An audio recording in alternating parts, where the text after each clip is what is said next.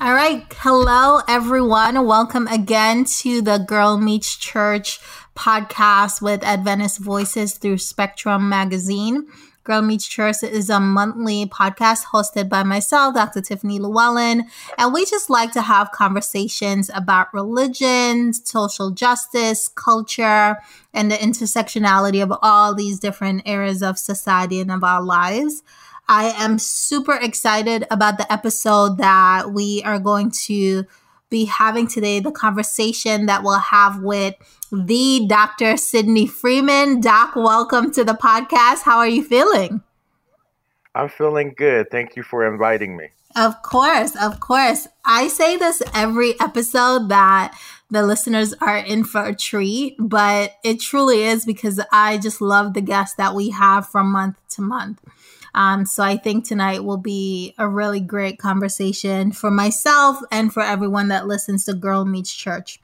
Why don't we start off with introducing you to the audience? Tell a little bit about who you are and what you do and where you're located. Yes, so my name is Dr. Sydney Freeman Jr. I'm the son of Sydney and Cassandra Freeman and the husband of Dr. Linda Murphy Freeman. I'm I'm the son of Camden. I'm a son of Camden, New Jersey. I'm Mount Olivet Seventh Day Adventist Church. I attended Pine Forge Academy, Oakwood College. So I've actually gone through Christian education pre-K through college, and so I am a church boy at heart, and I love the Adventist church, but I love it enough to critique it, and I'm looking forward to our conversation to kind of get into that area. Yeah, wow, that's awesome. Because I was always curious as to whether or not you were born and bred Adventist. You know, they say Adventist bred, Adventist dead, like just been Adventist your entire life. So this is really interesting to know, pre-K through college. Yeah, you don't get two more Adventist than I am. I'm actually three. I'm actually three generations in. I know there's some people that are five and all that kind of stuff, but I'm at least three. Wow, wow, wow. That even excites me more for our conversation because I know you certainly love the church, and like you mentioned, you love it enough to critique it. And I think that you have offered really deep and powerful thought around how we analyze and understand our church. And sometimes I do wonder if that comes from people like myself who do not have deep roots in Adventism. So it's going to be really nice to talk to someone who's been this their entire lives and three generations in and can still objectively look at our denomination. So I'm really, really excited for that. Welcome again to the podcast tonight. There are so many things that I want to talk with you about. Some of it we touched on before in terms of your passion around Adventism, around Adventist theology, Adventist education, and just overall this identity that we hold as Adventists. So we have a lot to get into. And I think maybe a good place for us to start, unless you have a particular place for us to start, would be at where I think is the root of a lot of it, which is our theology. How do you understand Adventist theology in a way that has led you to offer a different perspective?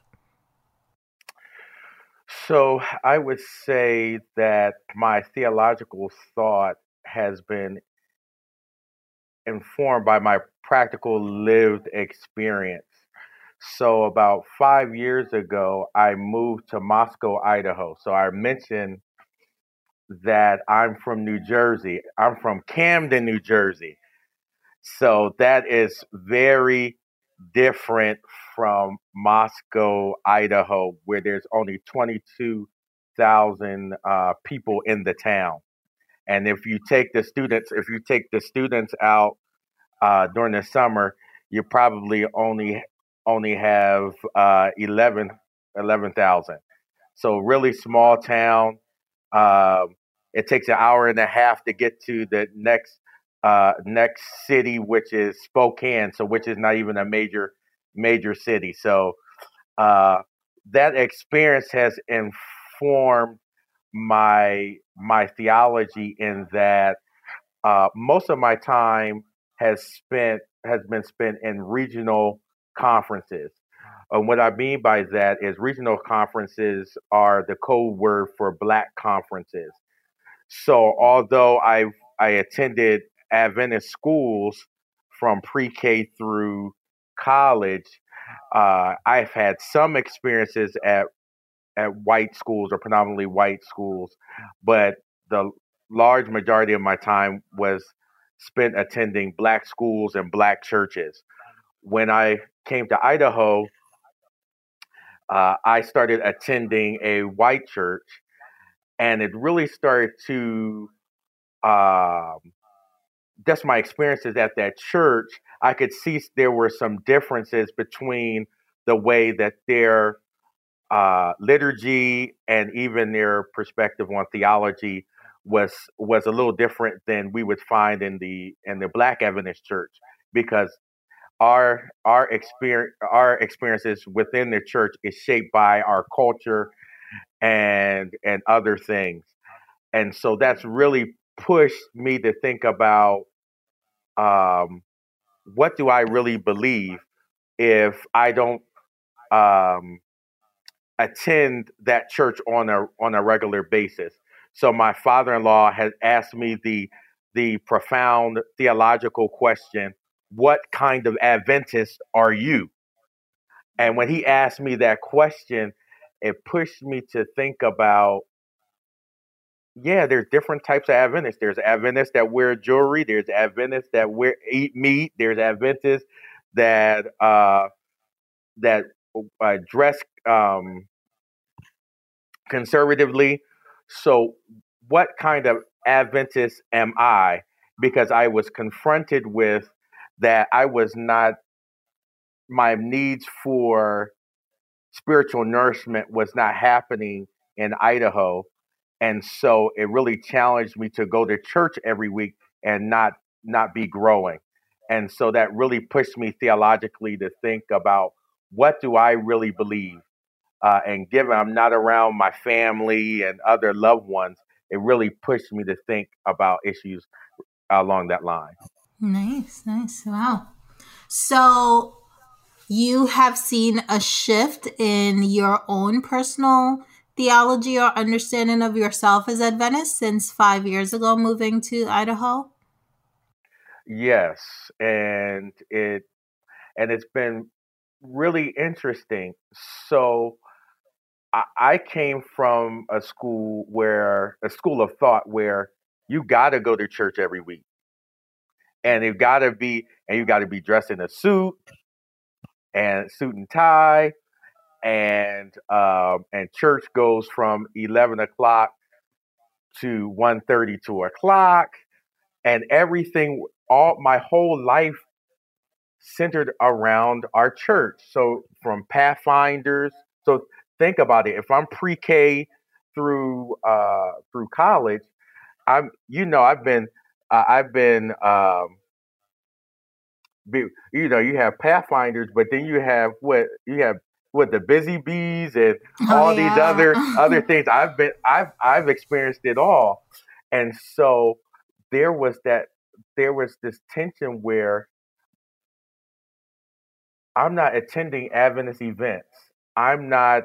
All my friends aren't Adventists. Now, even though I've always had friends outside of the church, what happens when your life is not centered around Adventism?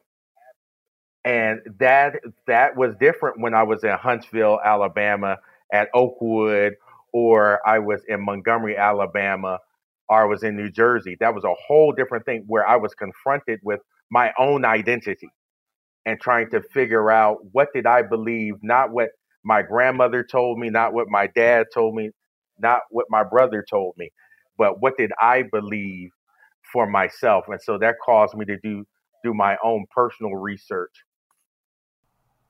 Awesome. Awesome. And You know, I always enjoy your perspectives and the different thought that you bring to any topic, but specifically the topic around religion and Adventism in general. So, would you say that you have always been a different kind of thinker? Because sometimes, for those who don't necessarily go along with the status quo, or many times in different denominations, groupthink is the norm.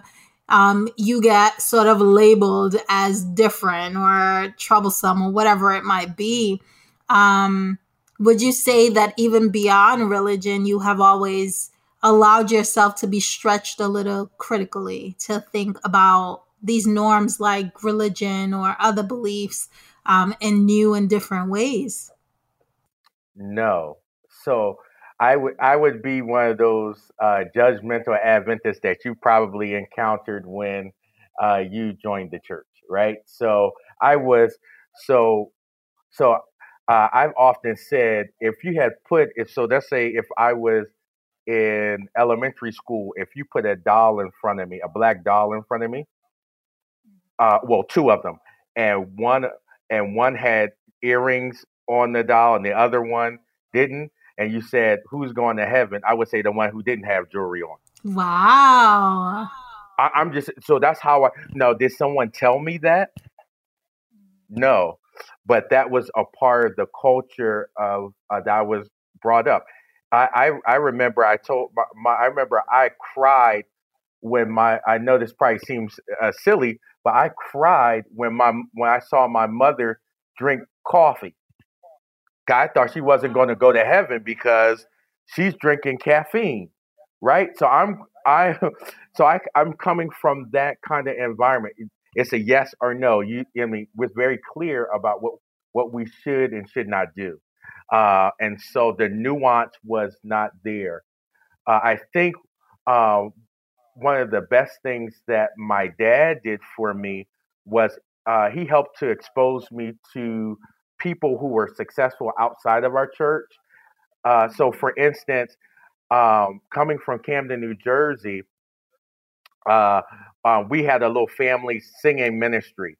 And so one time we were asked to sing at a citywide rally, and we opened for Ty Tribbett. This was when Ty Tribbett was like,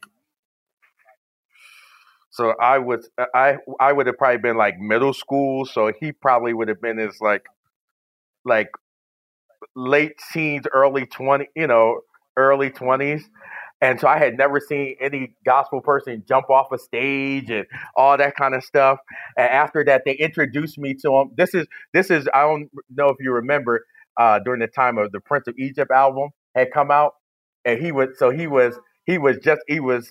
hot because him that was before Mary because Mary did their song with him.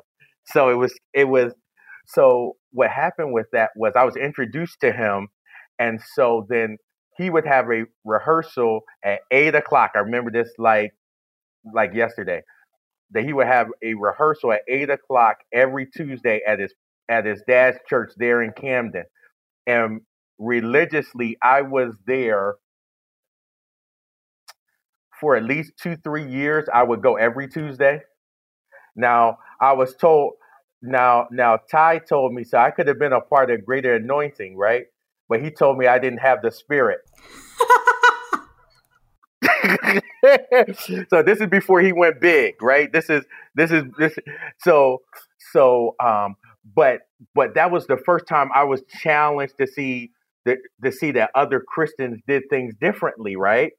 And but I saw him do excellence. He was the first person that said he's gonna be famous. You know how like there's some of your friends that you said they're gonna be successful. He was that. He was like, man, he does. So any dance moves you see him do, he practiced that. That wasn't like he didn't just come up with it. I mean, he would stop the practice, and if one of his choir members wasn't doing their moves correctly, he would stop it and start over again. So I saw that, and I also Tasha Smith. The actress that does a lot of work with Tyler Perry. Oh She's the yeah. comedian. So she's from Camden. She's actually the main family in our church is called. Their names are the Archies.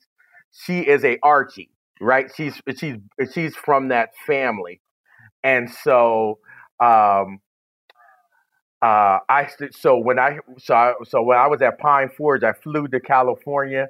When I went to California, she was still a struggling artist, but she picked me up, and I spent time with her, and she poured into me. So so when you think about why I have a proclivity to do things with excellence, right?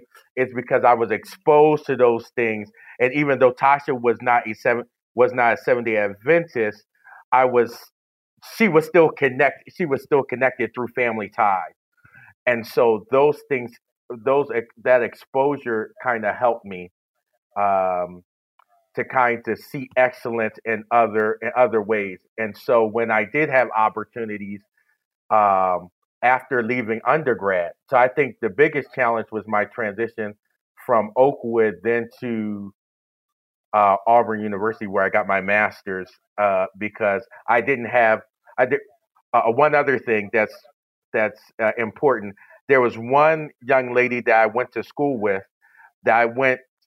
We were in classes together from first grade up through Oakwood.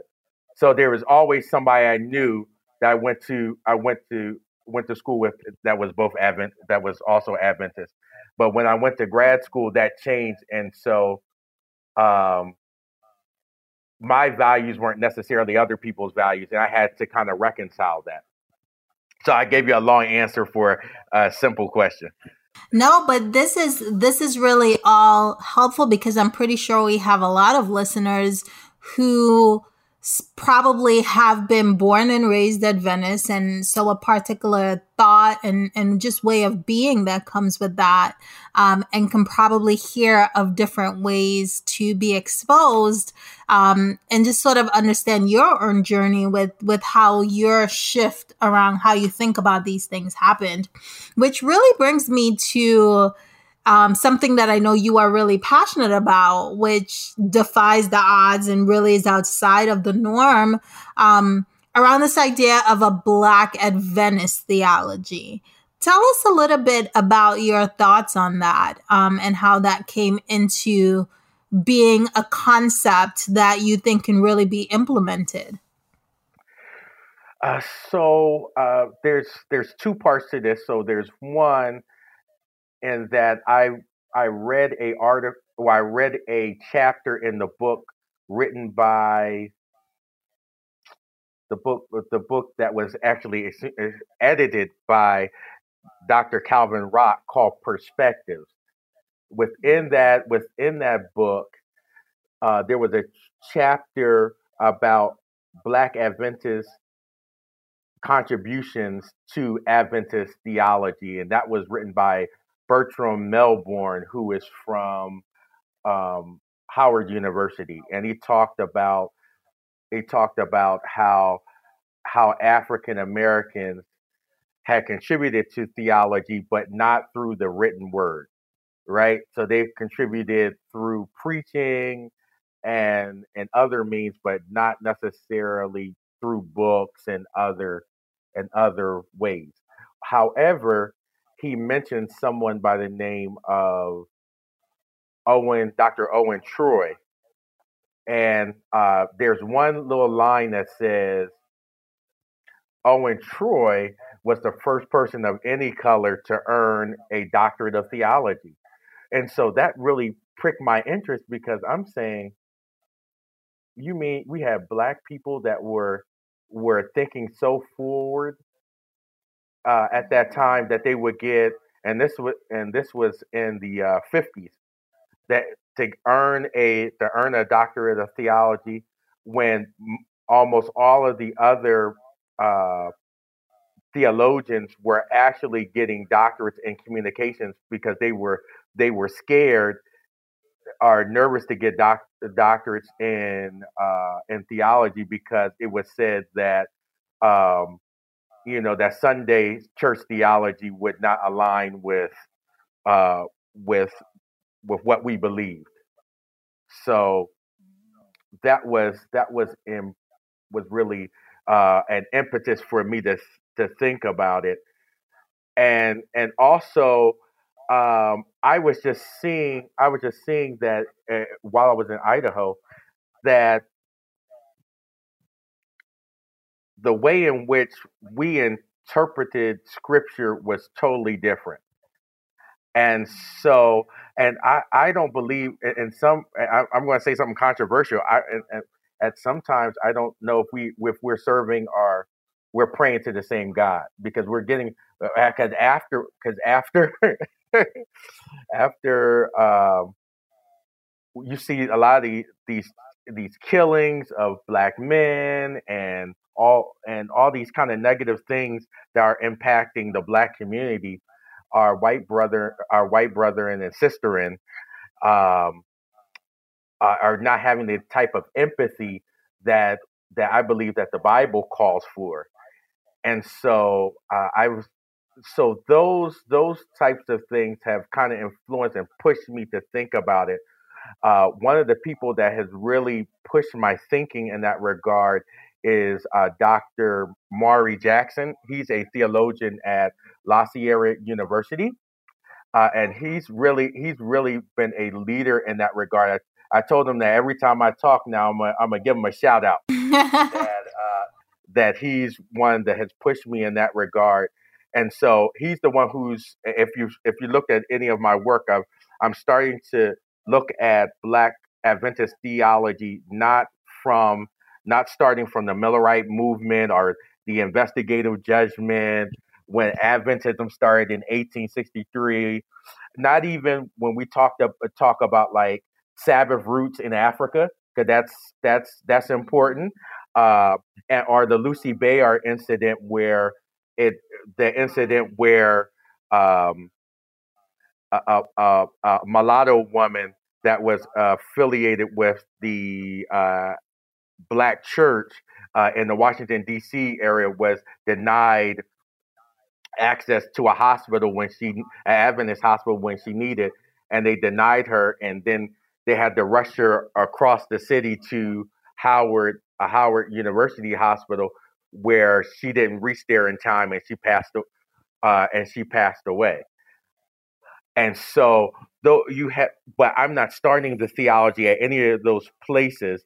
What he's pushing me to think about is starting it from from even, let's think, the mid to late 1700s, with people like Richard Allen, who was the founder of the African Methodist Episcopal Church, the AME Church, as is affectionately called, where he was writing hymns about the second coming before um, William Miller and any of us were even any of the white Adventists where they weren't even white Adventists, right? So they weren't even talking about the second coming in that way, that Enlightenment period. So I'm talking about mid to late 1700s. We didn't start talking about, we meaning uh, the movement that led to the Seventh Day Adventist Church, didn't start pursuing that until uh, you know almost the mid 1800s. So it's pushing me in that regard to think about what does it look to resituate the founding of, when we're talking about uh, a Adventist theology that centers the needs and the lived experiences of the enslaved African, the descendants and the enslaved Africans um, here in America. Mm. Man, this is such good stuff, because we have seen such an exodus from Adventism, and I think Christianity in general, really, of a lot of Black people who don't see themselves within the entire Christian theology that a lot of different denominations hold. Um, and so there are people probably listening to this of various races. Some may say, man, this is so needed. This is exactly the direction I would love to see the church go in. And others who may think, no, God doesn't, include this sort of differentiation or separation or however they may understand this. But I think this is incredibly powerful because there are many times where we hear sermons or we've been in studies, Bible studies, different arenas where teaching and theological teachings are happening. And that piece is missing. And it's sort of like, where am I in the story? And so I'm wondering, whose responsibility would it be to introduce a Black theology within Adventism? Are we calling on Black pastors to do it? Are we calling on regional conferences to do it? Where does this sort of shift and change come from? Well, I think that uh, the Black laity is going to need to push the Black clergy and Black theologians to investigate this. And so there's another push that I've been doing uh, to say that we need more Black theologians, academically trained theologians. So there's generally a difference between those who may pursue a more practitioner oriented doctorate, which would be the DMin, the doctorate of ministry, versus a PhD or a doctorate of theology.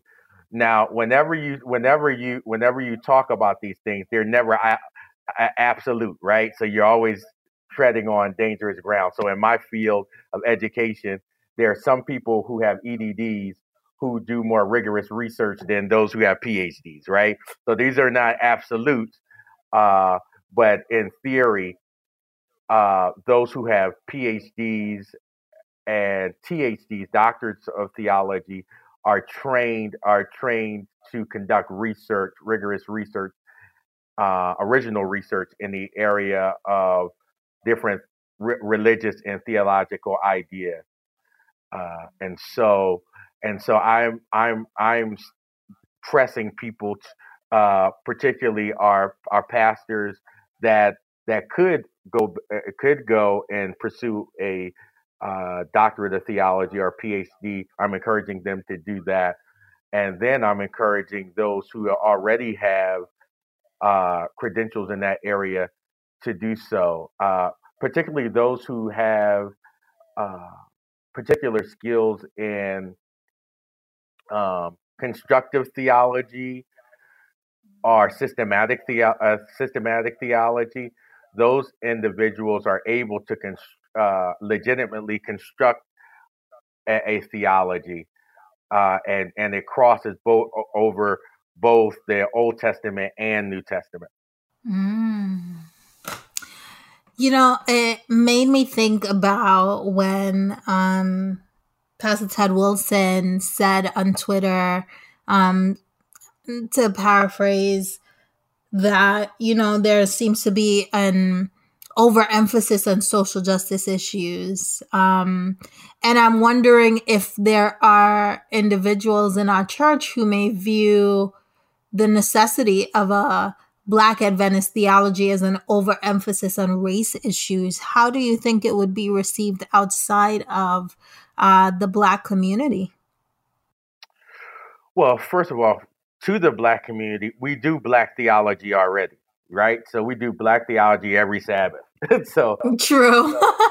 so that's not so for those who would critique it in that way. Um, I would say it's already being done. And secondly, to those who may disagree with not having or disagree with having black a black Adventist theology, I would say that it's not for them, right? So for instance, you and I, even though so when I think about philosophy, when I think about theology, when I think about theory, all of those kinds of broader ideas, right? We all approach those kinds of ideas from our lived experiences, right? And so we actually, each of us can have our own theology, right? So that's not, so we are actually have our own personal theology. This is just a more collective theology that takes into account the lived experiences and the challenges and triumphs and and and what we hope to be the second coming of Jesus Christ is all connecting that together collectively. So I'm not, so I'm at a stage, when when you first become a professor, right? You're initially you're trying to prove to people that you belong, right?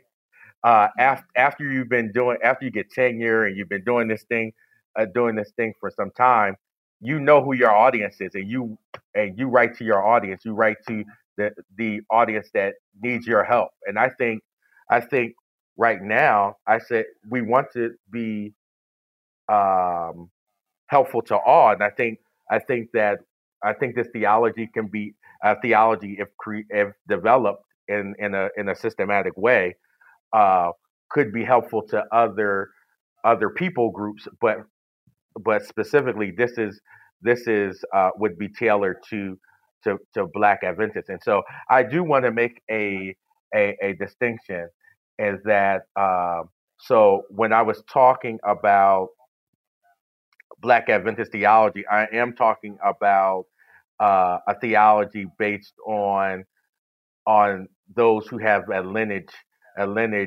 here in the United States, right? Enslaved. So then there are other theologies like a Caribbean theology, liberation theology. There is a South African liberation theology. There is a Pan African.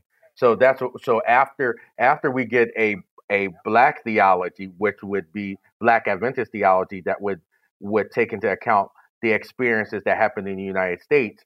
I think there is a broader need for a Pan African theology where we're thinking about it from a diasporic perspective. So I'm making these interesting distinctions.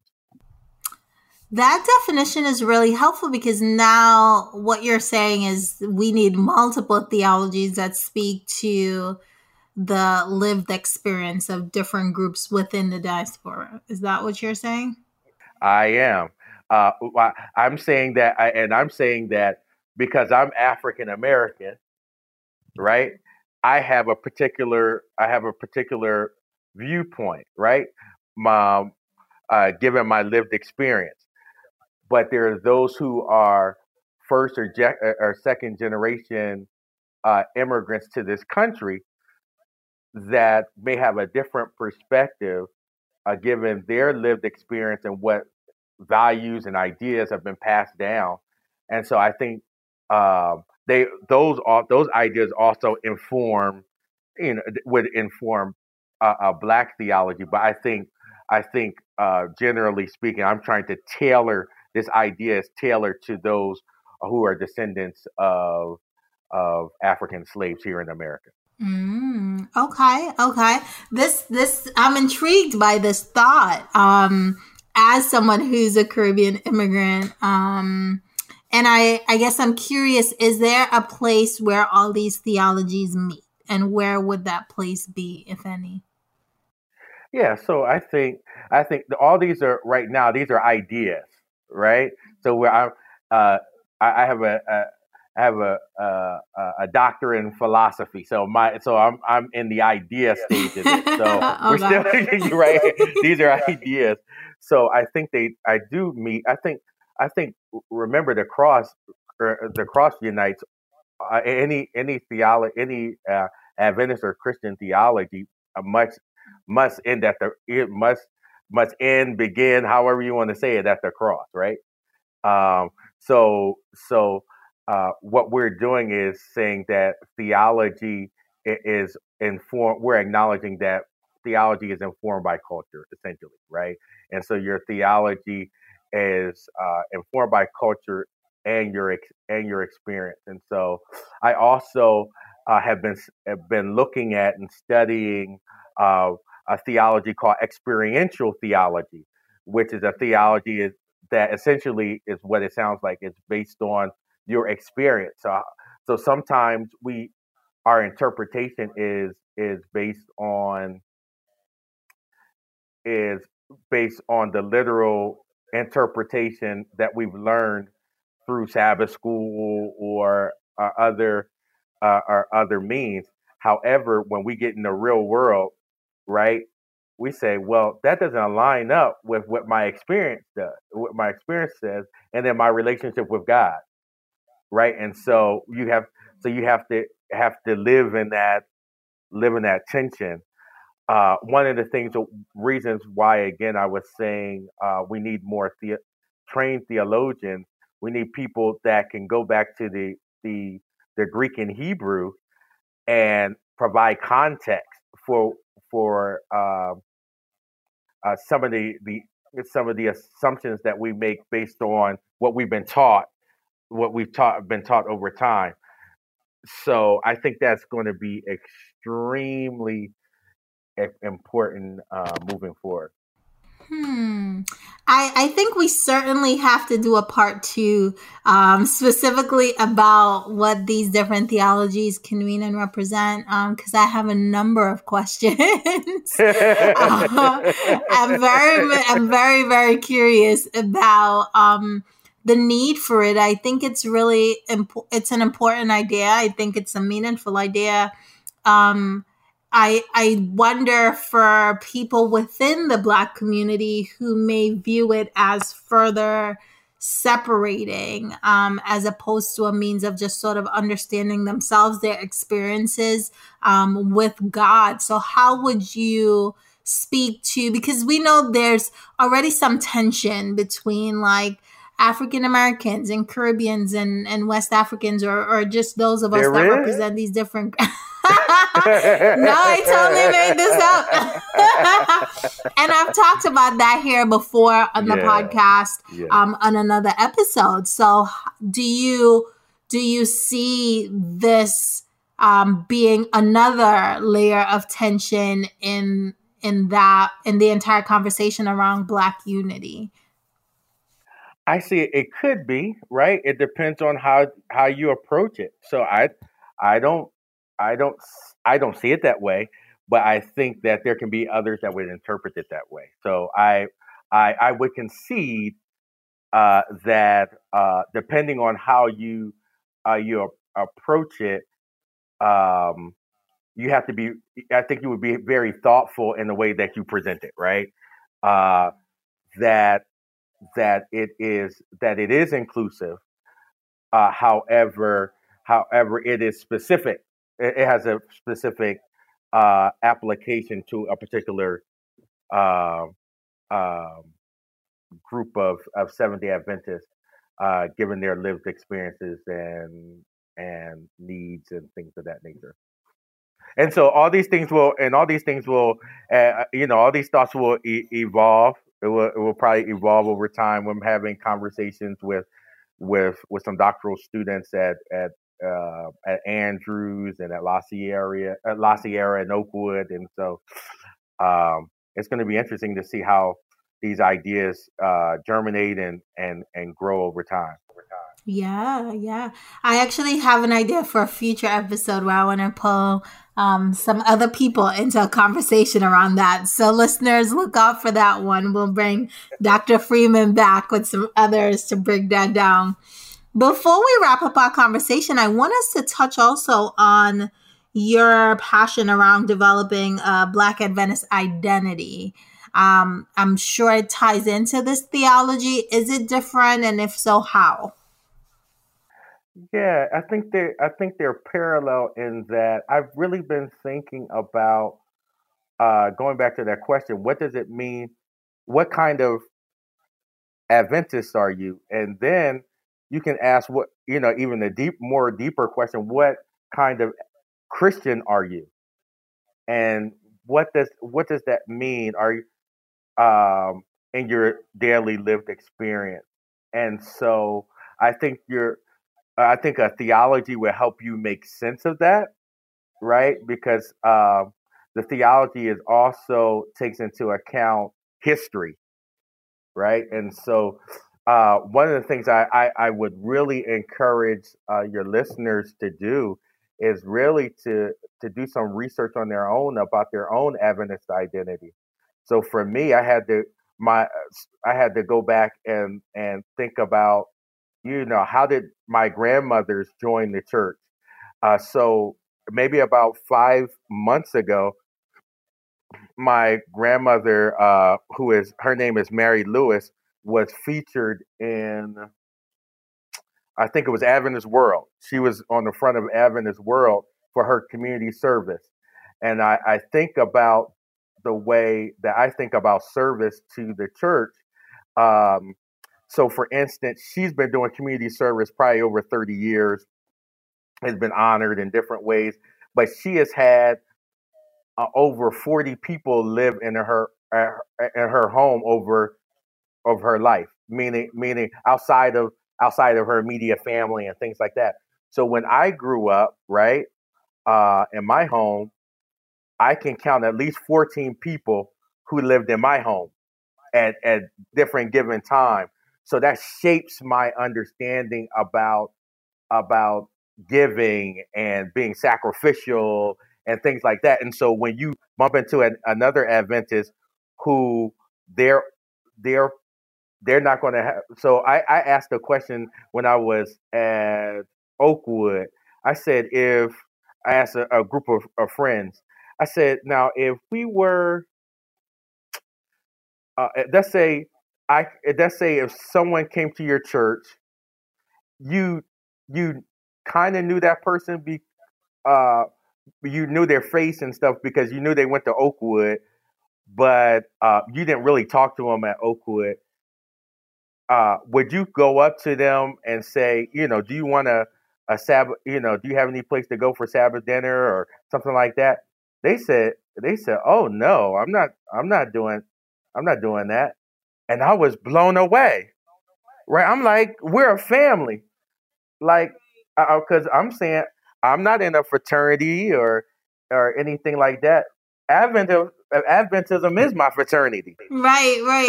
Right. So I'm like, I'm saying, what are you doing? But that's when I'm saying your own identity. But that goes back to that also. How were you brought in? How were your parents brought in? So you may be more conservative. It may be more conservative if you were brought in and under a conservative, uh, under a conservative pastor, right? And that kind of not shifts, but shapes your thoughts around this, around how you practice your Adventism. So yeah, so I think all those things are aligned. I think a theology would help help to provide the historical and theological grounding to help people make sense of their experiences. Mm. I As hope that usual, makes sense. Doc. Yes, as usual, you're leaving us with a lot to think about. I'm thinking about my own journey along the Adventist lines, which has been a really interesting one. But how that journey has been shaped and has shifted and changed as I've sort of moved around into different spaces and see how Adventism takes on different identities for different people. So it will be interesting to see these ideas evolve and what they can become individually, but also what they can become for us as a collective in a church who often feels forgotten or silenced or cast aside. And so I am hoping that your philosophical ideas turn into concepts and realities that can be, just applied to how we do church, because looking at where we are right now in society, I think really does mirror where we are also as a church.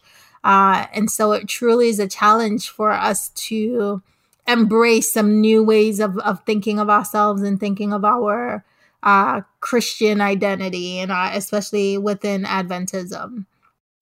And to just add just a little bit more, I think about the work of individuals like Elder Kwame Vanderhorst, Ronnie Vanderhorst, and so he knew me when I was a little boy. He would come and give workshops at my church when I was like in elementary school and stuff. So he's one of the thought leaders who has over time has shaped my thinking with regards to with regards to the church. Also, I know in the previous podcast you had Pastor Calazar to speak, but uh, from a practical perspective, I am really indebted to him in the work that he's doing because it shows the development of a whether it's the Pan African theology or if it's the Black Adventist theology. He's actually on the ground getting it done, and so I think any theology that we come up with, right, it needs to be uh, yes, theoretical, but it also must be practical. And I'm glad that we have guys on the ground that are modeling that, and and their work can surely influence the development of these ideas. Yeah, I can't wait for us to have Minister Vanderhorst, who I call Godfather, on the podcast. That's definitely someone that I would want to bring into the conversation because he has just been around for so long doing this work, from what I understand, and still Yeah. inspiring and pushing us all to think deeper and to really see a place for us within this larger picture. Dr. Colasar shouted you out the last time he was here, so we're shouting out Dr. Colasar, and it just shows that we all have a piece of this to help bring it all together, right? Everyone has their role and their aspect that they're going to plug in so that this can truly become something tangible and real, because I think that's what the church is looking for right now. Any last thoughts for our listeners, Dr. Freeman? Good question. So I am just so happy to have had the opportunity to do this. When I was at Oakwood, I started something called the Progressive Black Caucus, and our mission was to make people aware of issues that were impacting the Black Adventist community. And we had a whole state of the Black Adventist Church. This was when I was a junior or senior at Oakwood. We had a room in the library dedicated to that cause, where it was I'll say it's tricked out with pictures of successful Black Adventists, and so I say that to say, when I heard of the Adventists for Social Justice movement, it was like, wow. It was timely. So I was doing that in at Oakwood, but after I left, it kind of waned. But to see someone to be doing similar work and taking it to a whole nother level. I remember getting in trouble for I wanted when I had this state of Black Adventist Church, and I had this thing, that Progressive Black Caucus. I asked for the North American Division and the General Conference office to give an endorsement on it, and they called the president and said, "What is this? What are you do? What are you?" Yeah, so I say that to say, I get your struggle. I understand it, and I'm glad and proud of the work you're doing. If I can be of any assistance, as I've said before, please let me know. But I'm glad that the work is going forward, and anything I can do to be supportive of your work, I'll do as much as possible. Thank you so much, Dr. Freeman. One of the things I love about doing ASJ and this podcast is just having a chance to speak with so many of you whose shoulders ASJ stands on, who've been doing this work long before we even thought this up. So we definitely salute the ground that you laid for us to be able to continue it. You and so many others that we've met along the journey. Thank you so much for joining us on the podcast tonight. Had a great chat, just talking and thinking about a whole lot. And so I would just leave all our listeners with thinking through, what kind of Adventist are you, and what informs that identity for you? Do you feel like it includes your entire self? And if not, what can we create or build to be able to do that? This is Girl Meets Church. We are wrapping up another episode, conversations on religion, justice, culture, and intersectionality. I am Dr. Llewellyn, wrapping it up with Dr. Freeman tonight. You all have a great night, and we will see you next time. Take care.